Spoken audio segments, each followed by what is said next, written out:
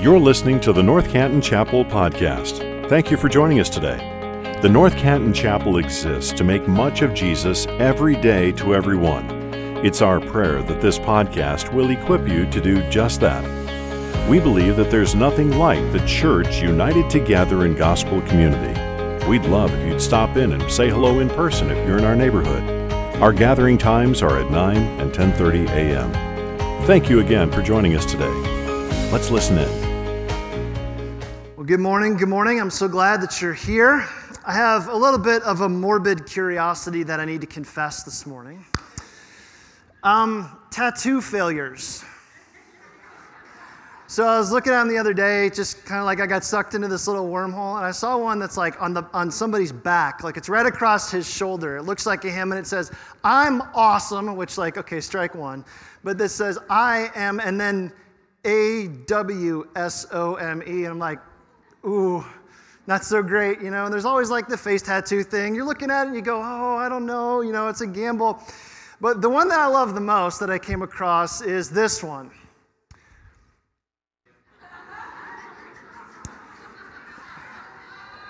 Yeah, and I was a little bit like, oh, that's really hard.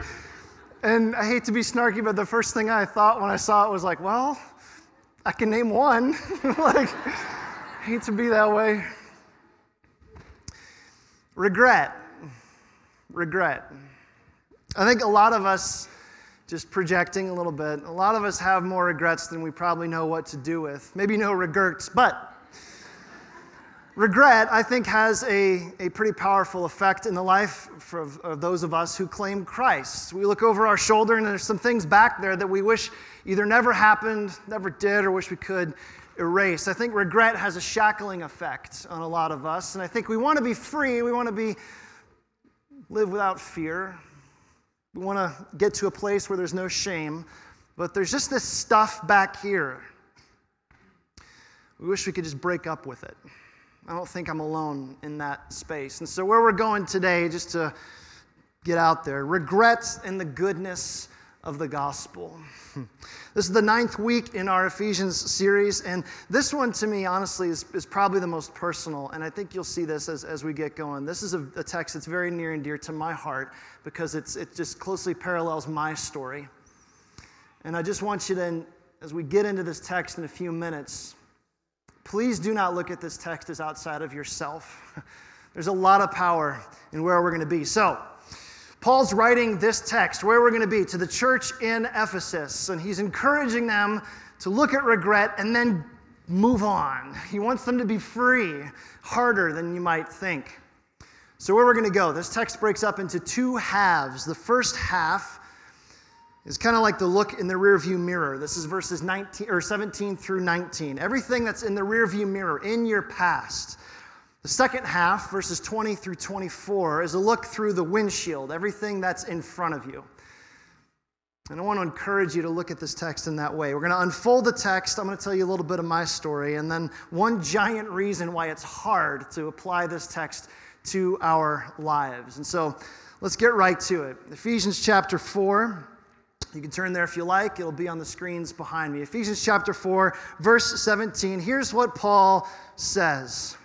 Now this I say and testify in the Lord. It's a really strong word here. That you must no longer walk as the Gentiles do in the futility of their minds. Now this probably caught his readers a little bit by surprise because let's remember who he's writing to here. He's writing to Christians in the city of Ephesus. These are Ephesians. These are Christians in the city of Ephesus, one of the crown jewels of Greco-Roman culture. This church was over 90% Gentile, ethnically not Jewish, probably like many of us in this room. And that's why he went through all the trouble back in chapter 3, you remember, about talking about how in Christ, Gentiles are now members of the same body, part of God's people, heirs to the promise, all that. These are Gentile believers. And so now he is saying, don't live like a Gentile anymore. That's crazy talk. This is ground zero in Ephesus for what it means to be a Gentile.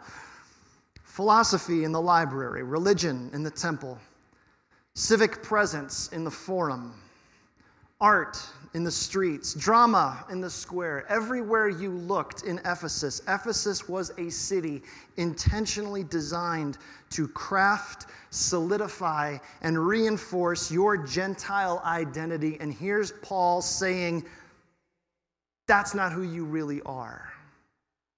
Really. Not really. It's impossible for us to really get the scope of what this means.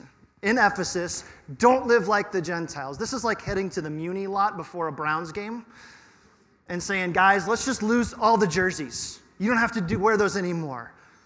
That's not the place you say that. The Muni lot is like ground zero for Browns fandom, right? We're making a trip to that city up north called the Big House this year on November 25th. Trust me, I already looked. And saying scarlet and gray, blue and maize, it doesn't matter. You're like, you want to bet? It really does. Or, pushing further, because you knew I would, red state, blue state, doesn't matter anymore. You want to bet? Sure does. So what are you talking about, Paul? Those identity markers are super important. That's what makes us who we are. That's what clarifies who we're rooting for and what we value and what we believe in. Those are the things that signal our loyalties. And Paul's word is, not anymore. Now, am I saying you can't put a flag in your front yard or a sign in your front yard or root for a team or come down on a side? Of course not. Unless you're a Steeler fan, and then we provide counseling for you here on site. We can have them. There it is. There's both of you out there, Bill. I heard you. Yeah. They will be waiting for you in the parking lot. I'm just telling you. Now, what's he saying here? Is he just going, that's not who you are anymore. You can have those things, and that's great.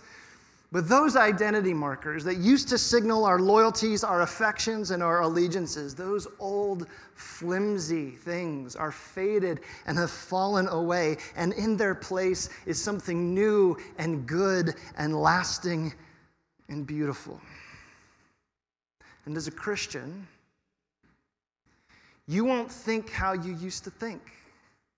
And you won't live how you used to live because you are not who you used to be. In first century Ephesus, the identity question was Jew or Gentile, and how you answered that determined everything. That was the signaling issue in Paul's day. And Paul's bold, wonderfully stupefying assertion is Christians occupy a third race, a third place, a third people, and not a people of compromise who live in a place of indifference, but a people who have a completely new identity. And we're probably going to feel homeless in this world because we're actually citizens of another one. We don't think how we used to think. We don't live how we used to live because we are not who we used to be. Everything has changed. Completely new way of seeing our world and everyone in it. And I'm going to get specific in like 30 seconds, but first, here's our problem. Most of us try to carry elements of our former lives into our Christian experience.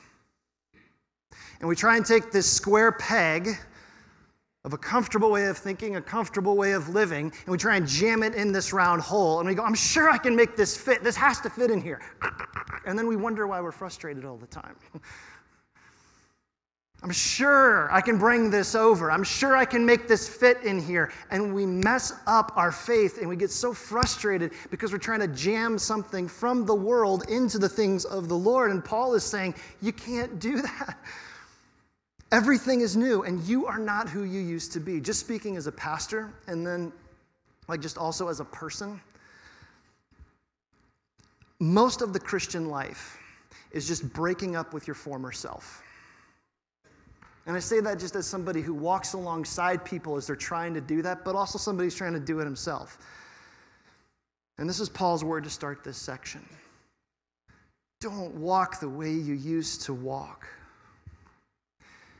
And I don't know about you, but that is really, really hard. And we'll talk about why in just a few minutes. But then Paul pushes this further. He gets detailed, and he unfolds what that assertion actually means. He invites us to actually look in the rearview mirror of our own lives, glance over our shoulder, and understand who we once were. And so Paul paints this HD view of what life before Christ looks like. Here's what he says. Verse 17 again.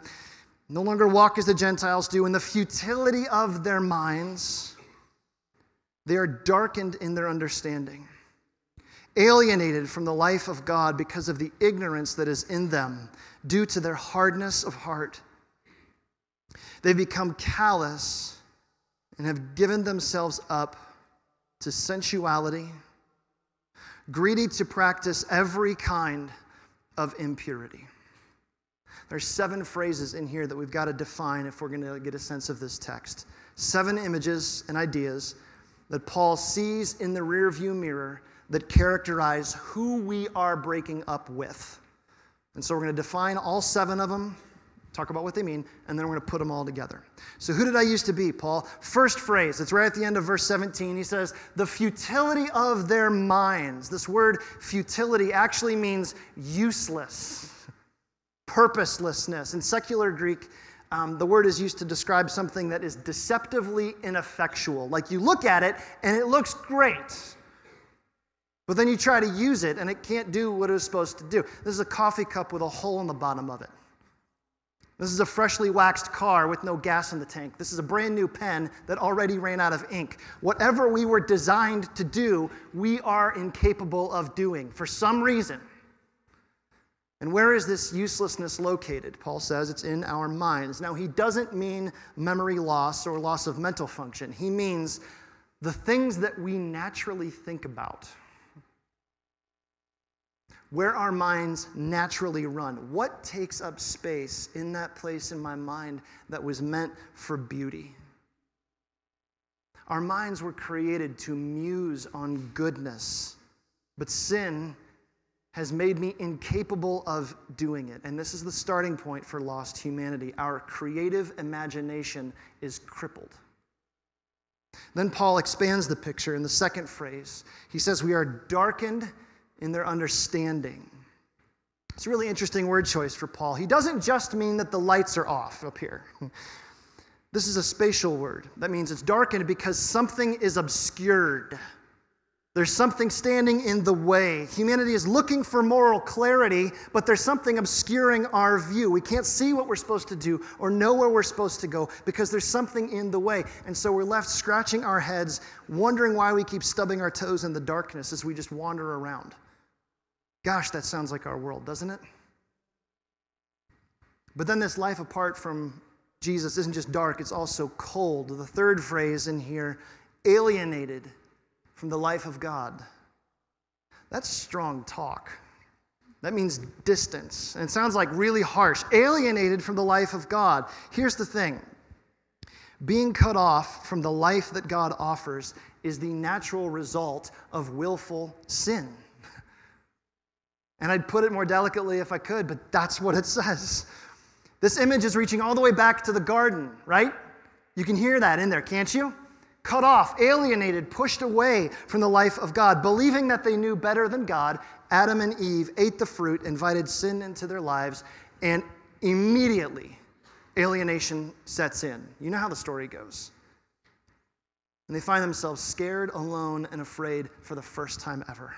The point, sin necessarily means distance. But this phrase is more than just distance. It's also a horticultural term, like gardening, like plants and leaves and trees and stuff. Sin becomes the pruning blade that cuts me off from how God has designed me to receive life. So that left to myself, I'm just a branch over here on the burn pile. I wither and die. And weirdly, I did this to myself. And so did you. Now, why would we do that? Why would you cut yourself off from the thing that gives you life? The answer comes next. Because of the fourth phrase, ignorance that is in them. Ignorance, he says. In Greek culture, ignorance is a legal term. It's basically their version of, officer, I didn't know I was speeding. Too bad I got to give you a ticket anyway. but I didn't know. I didn't see the sign. Hate to break it to you. If you're driving, you're supposed to know. The spiritual corollary is, if you're human, you are somehow responsible for seeking out spiritual truth. And I know that sounds unfair. I know that sounds harsh, but here's the thing. Have you ever seen the sunset? Have you ever seen the Grand Canyon and your mouth just drops open? Have you ever seen a beautiful thing and went, ah? Those are the signs that something, someone is out there. Evidence. Not enough to save you, but it's definitely enough to awaken your curiosity if you're paying attention. Paul says this in Romans chapter 1. You don't have to turn there, but you can write this down. Romans chapter 1, he says, "For what could be known about God is plain to them, because God has shown it to them." How? He goes on in verse 20. "For his invisible attributes, namely his eternal power and divine nature, have been clearly perceived ever since the creation of the world in the things that have been made. So they are without excuse." But what did we do? Verse 21. "For although they knew God," like we had this rumbling that there's something down there, "they did not honor him as God or give thanks to him, but they became futile in their thinking." There's that phrase again. "And their foolish hearts were" what? "Darkened." Sounds like exactly what he's saying to the Ephesians. Spiritual ignorance is not an excuse. It's an indictment. I can't cruise through life not seeking truth, because if Paul's words are to be believed here, we're always seeking truth. What's our problem is we just look for it in the wrong places over and over and over again. Well, how'd this happen, Paul? Now, Paul looks deeper inward for his answer in the fifth phrase. How did we get here? And it's right at the end of verse 18. He says, "Due to the hardness of heart." This is a medical term. It's called petrifaction. And it's a pretty vivid image. Here's the idea. When you break a bone and it gets reset, the place of the breaking after the healing is actually harder than the surrounding bone. Petrifaction. Here's what this means spiritually. As we go through life, and the world breaks our heart again and again and again and again. Anybody relate to that? You just go through life and you get banged up. That's how life works. It's just a true story. Nobody gets through life unscathed. The world breaks your heart. Without Christ, a hardness sets in that makes me progressively insensitive to spiritual healing. Petrifaction. Practically, the more you experience the brokenness of the world, and it's not hard to find, without Christ, the harder you're likely to get. It's why people without Christ get increasingly bitter as they go through life. That's what he's talking about. Petrifaction, hardness of heart. But then, as if we needed further clarity, Paul gives us a sixth word. Not just a hardness of the heart, they have become callous.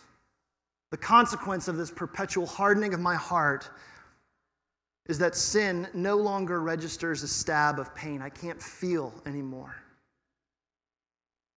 And at first that sounds kind of nice because, I don't like to feel guilty, do you? I'd like to not feel guilty for sin. And Paul's going, no, that's not good. You are created to be tender to sin. We're created to feel that when it hurts.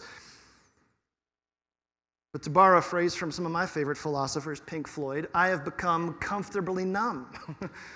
It's this sense of consciouslessness. I don't feel a thing, and I'm actually happy about it. That is not a good place to be. Moral deadness. I can't respond because I am morally numb. I can't feel. I'm dead. Put simply, not feeling the sting of sin is not good for me. I'm created to be tender, but I've become callous. And all this unfeeling callousness leads to a pretty rough place. And here's the seventh phrase we're going to key in on. Verse 19. "Given themselves up to sensuality, greedy to practice every kind of impurity." The old word there is licentiousness. Everybody say licentiousness. Doesn't it sound bad? It doesn't sound like a good word. One commentator defines this as the determination to gratify self-interest at all costs with a continual lust for more. In short, I can't get enough of myself. I am the center of my own world, and I'm good with it. Sexual self-centrality, the obsession to gratify my basest sexual desires, is in view here, but there's a lot more. Here's the idea. At this point, I have moved way beyond sinning without feeling, and now I'm sinning and boasting about it. But even here, here's the truth. Still strangely unsatisfied. To my own frustration. Now let's take a few steps back from this very cluttered and very dark canvas to see what's here. What is this picture saying? These 7 phrases, these verses, all these little elements, you put them together, you step back, what do we see? Here is our natural situation according to God's word. 4 things that just flow right from this text. First, the hardness of heart comes first, leads to a darkness of mind, leads to a deadness of soul, leads to the recklessness of life. Look at this for a few minutes. We're going to talk about it quickly. A hardness of heart. Like I see God's truth, but I refuse it willingly, going, I don't want that. You're not the boss of me, God. Hardness of heart. Leads to a darkness of mind. We don't know who we are or where we are. We are disoriented. Leads to a deadness of soul. We're eating pretzels to quench our thirst. And surprisingly, we're not satisfied. Leads to a recklessness of life. I am in love with the worst parts of me. This is the scenario. And Paul's saying, that's who you were. That's who God wants you to break up with. So how should we, as saved people, assuming that that is you, interact with this text? I think there are 2 responses. I want to hit these quickly, and then we'll move on to what Paul wants us to see next. How should we respond to this? If this is who we used to be, 2 things. First, humble thankfulness and prayerful desperation. Humble thankfulness. If you get to the end of these 2 verses and you just go, man, I'm glad I'm not like that. If that's you, you are misreading this text, and you are ripe for abusing this text because you're seeing this picture as outside of yourself. This is about you. This is about me. This is us. Remember, this is written to believers. These are people who are doing their level best to leave their old selves behind, to break up with who we used to be, get over all that, and get on to the Jesus way. And so I can't look at this and go, man, those people out there, they are bad. Well, that's true. But so am I, and so are you. Sounds like a Dr. Seuss rhyme. They're bad, and that's true, and so am I, and so are you. Here's the point. We aren't given this text. Don't make that into a t-shirt or a book, please. It's not going to work. We aren't given this text to compare ourselves with them. We are given this text to compare ourselves with ourselves and give glory to God for all that He has done. Humble thankfulness because Christ is our only hope. Second response to this text. Prayerful desperation. Not only should I be humbly thankful that Jesus did this for me, I should be prayerfully desperate that He would do it for others. And so I don't look down my nose at anyone because I didn't do this for myself. I didn't save myself. So here's the question. How does a callous heart become soft? It isn't through arguments. It isn't through reasons. It isn't through blog posts. No one is arm wrestled into the kingdom. That's not how that works. Who can soften a hard heart? Great news, the scripture answers that. But first it presents the problem. Take a look in 1 Corinthians 2:14. Just take a quick glance at this. Here's what Paul said to them. He says, the natural person does not accept the things of the Spirit of God, for they are folly to him. He's not able to understand them because they are spiritually discerned. This is us pre-Christ. Of course all this is gobbledygook to the natural man. Of course this makes no sense. This is like lunacy. Without God's movement, they won't get it because you didn't either. The lights are off until God decides to flip them on in the blazing light of his goodness and grace. On our own, the lights never come on. That's a huge problem. But then here comes the gospel prefigured way back in Ezekiel chapter 36. Here's God's promise. This is about conversion. He says, "And I will give you a new heart, and a new spirit I'll put within you. I will remove the heart of stone from your flesh, and I will give you a heart of flesh." So we should pray. Pray that God moves in the lives of those living in darkness. If this new life is your reality, if this is true of you this morning, if you're a Christian, if you've been converted, right? Pray that he would do this for others. Prayerful desperation, because our only hope is Christ. Before we move on, a quick word for those who feel overwhelmed by the vividness of this darkness in our world today. Because I watch the same news that you do. I see the same stuff, and it unnerves me probably in the same way. To me, it is a very curious and comforting thing that in the deep silences of every human heart, there is this quiet and undeniable restlessness. It's nameless and strange and real, and even those who boast, there is a deep and nameless ache beneath the callous. Because beneath the rebellion, before the rebellion, under the madness, before the world was unmade by our sin, there is a yet to be acknowledged memory passed down of what we had before when we walked with the Lord. And this memory always whispers. Sometimes it shouts, but it won't be quiet no matter how thick the callus is. So I take great comfort that even in the darkest human heart, there is always hope. The barely discernible glimmer of this little fleck of light on the corner of a dark canvas called the gospel. Just the smallest brushstroke sometimes, but it is the reminder of our true and better story, resurrection.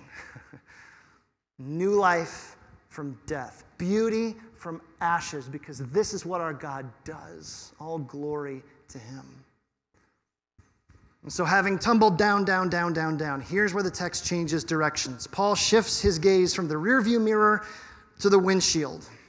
And seeing the Ephesian church, here's what he says, verse 20. "But that is not the way that you learned Christ." But that giant shift in Paul's thinking. Literally this reads, "But not you, that learning in Christ." It's like this. Whoosh. And then Paul takes this kind of like professorial tone when he says in verse 21, like, assuming that you've heard about him, and we're taught in him as the truth is in Jesus. We should hear this as, well, you do know the gospel, right? You have heard this before, right? You remember this, right? Know what? Learned what? Remember what? And then the next two verses give us the answer. And this is such good gospel. What did we learn from Jesus? To put off your old self. There's command number 1. Which belongs to your former manner of life and is corrupt through deceitful desires, to be renewed in the spirit of your minds, and then to put on the new self, created after the likeness of God in true righteousness and holiness. Okay, so 3 words, 3 teachings of Jesus, according to Paul, to put off, to be renewed, and to put on. So first what they mean, and then what you're supposed to do about it. First, to put off. Now, interestingly, if Paul meant to take off like a coat, okay, or to undress, he would have used a different word here, because that's not this word. The word he's talking about here is most often used to bury. Not just to take off, as in like, well, yeah, I don't want that on my back anymore. To bury. So not just to break up with your old self. Now Paul's going, no. God wants you to bury that old self. This is the disciples dropping their nets. The woman at the well in John 4, she left her jar. This is Paul himself who left his former way of life.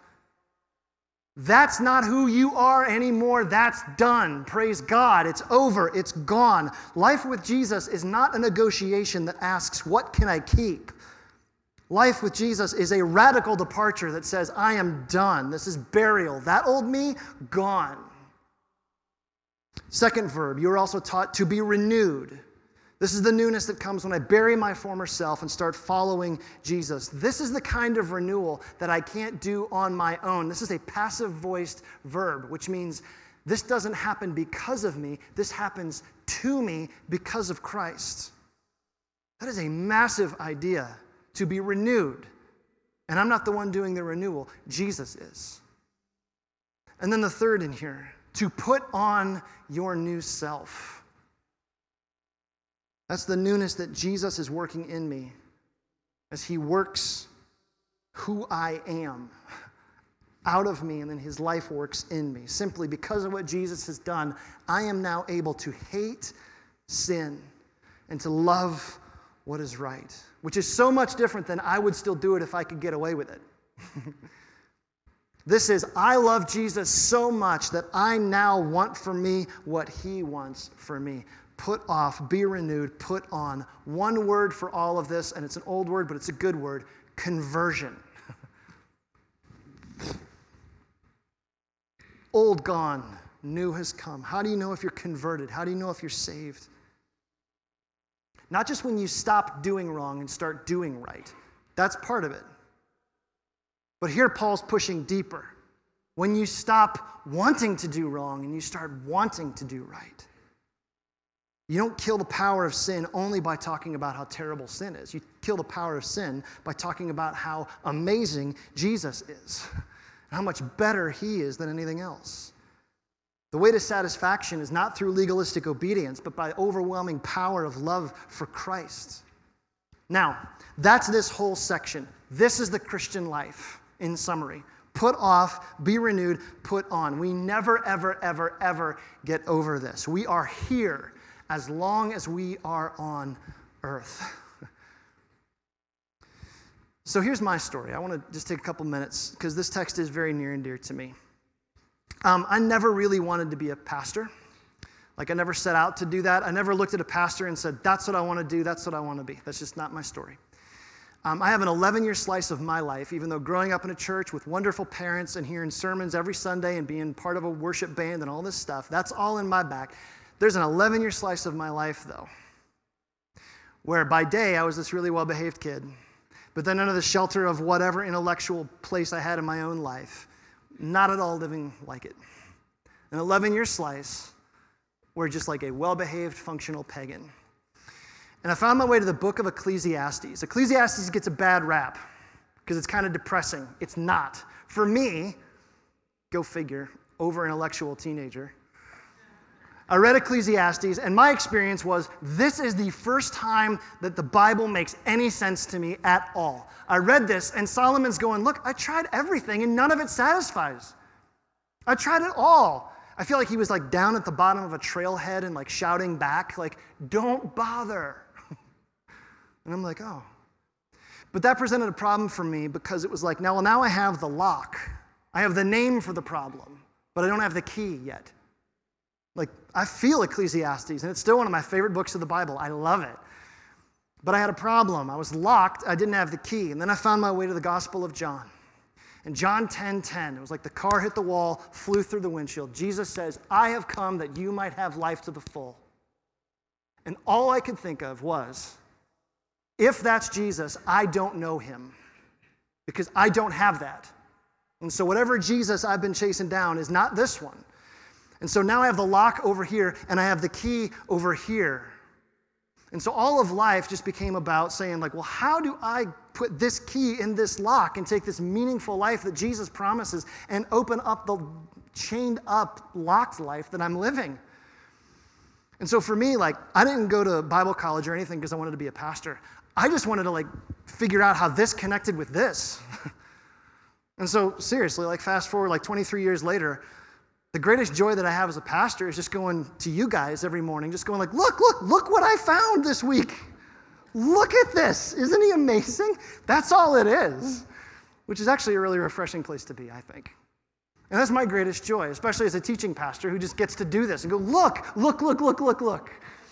We are hardwired for satisfaction. That's why I bother to say all of this. And God loves you too much to let you be satisfied in anything other than him.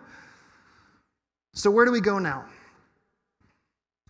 I think a lot of people, myself included, get hung up in one word, regret. We look over our shoulder and we're still stuck back there. What is regret?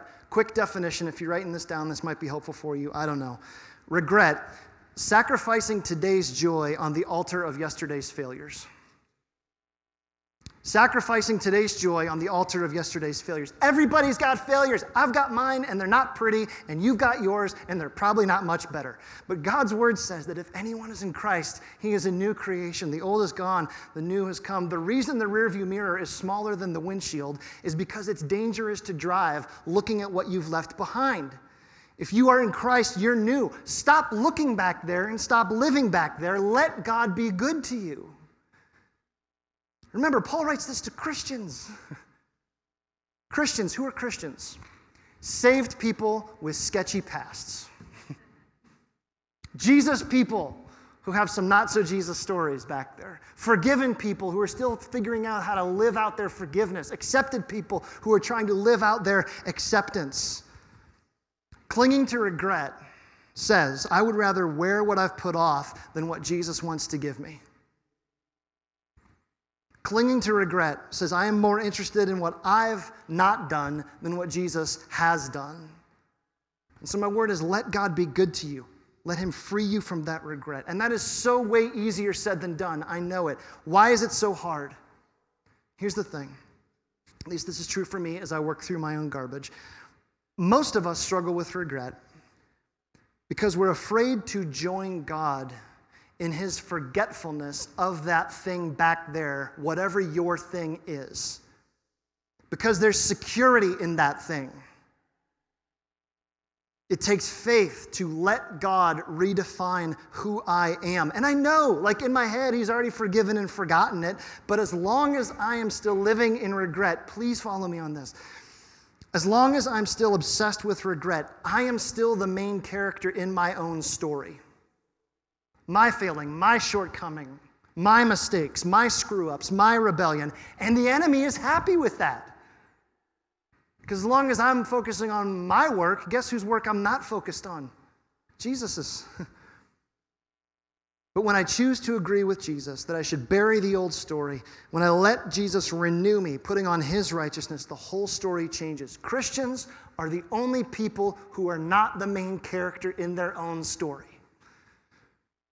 Sure, our stories may start with I, but they always include a but God moment. So here's where we're going to go. We're going to do something different as we wrap up today. Band, you guys can come on out.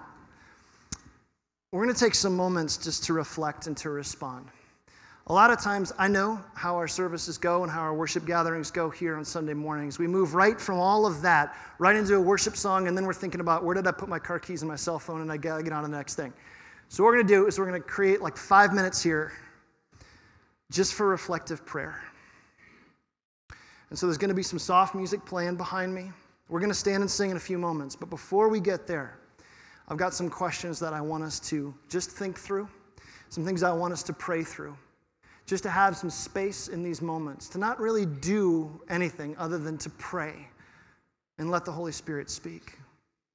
And so I'm going to guide us through these moments. I'm going to give you these questions first, and then we're going to come back, and I'm going to hit them one by one. Here they go.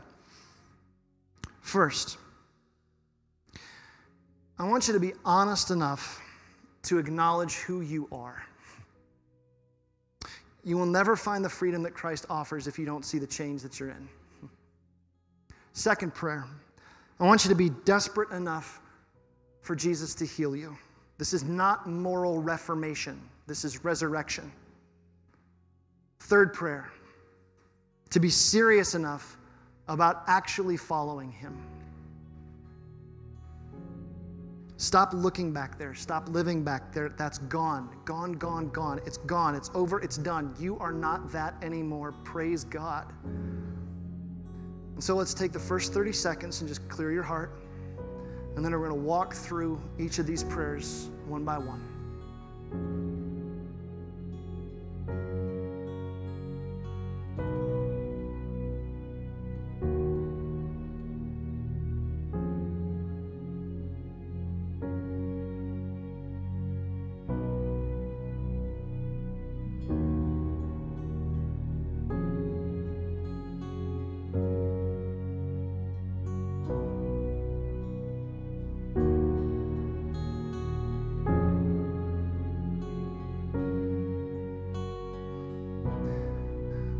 Lord, I ask that you would help us to be honest about who we are.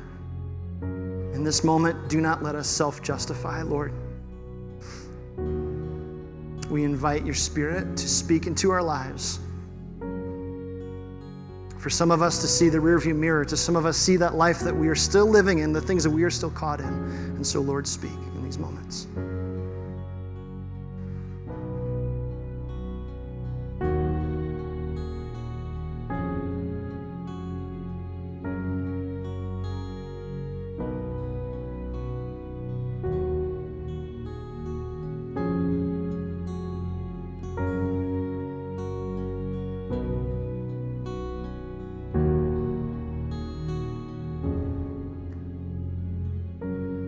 Lord, we also acknowledge that we cannot save ourselves.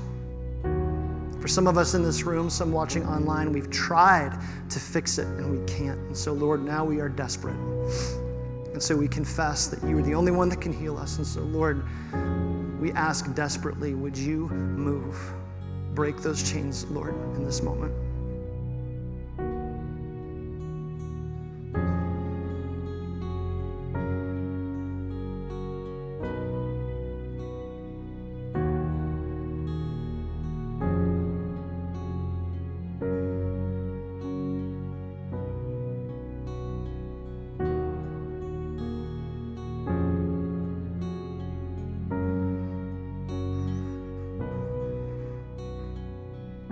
Lord, we also know that there are some of us who've been playing the game.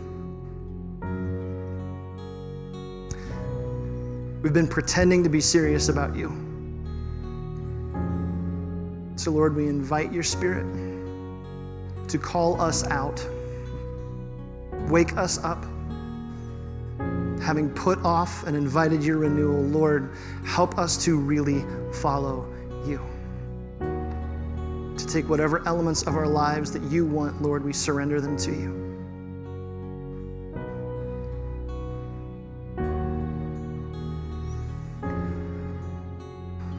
Lord, we thank you for the light of your word, that it shines into the darkest corners of our lives, the corners that we would rather not acknowledge, we'd rather pretend they aren't there because they're hard to see. But Lord, we thank you that your light is not a cold light, it is a warm light. It invites us into a new life. Lord, we just say thank you for the gospel. Say thank you for your heart. You came not to condemn, but to save, to offer us a way out, redefinition and resurrection. So, Lord, we want to say thank you, and we want to confess that we love you. We say thank you for Jesus. It's in his name that we pray. Amen.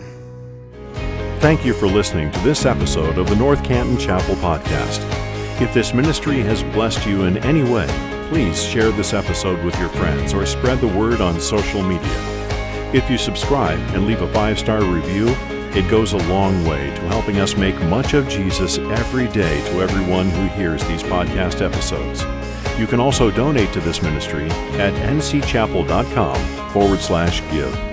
Thanks again for joining us. May you go out into your places and spaces, making much of Jesus every day to everyone.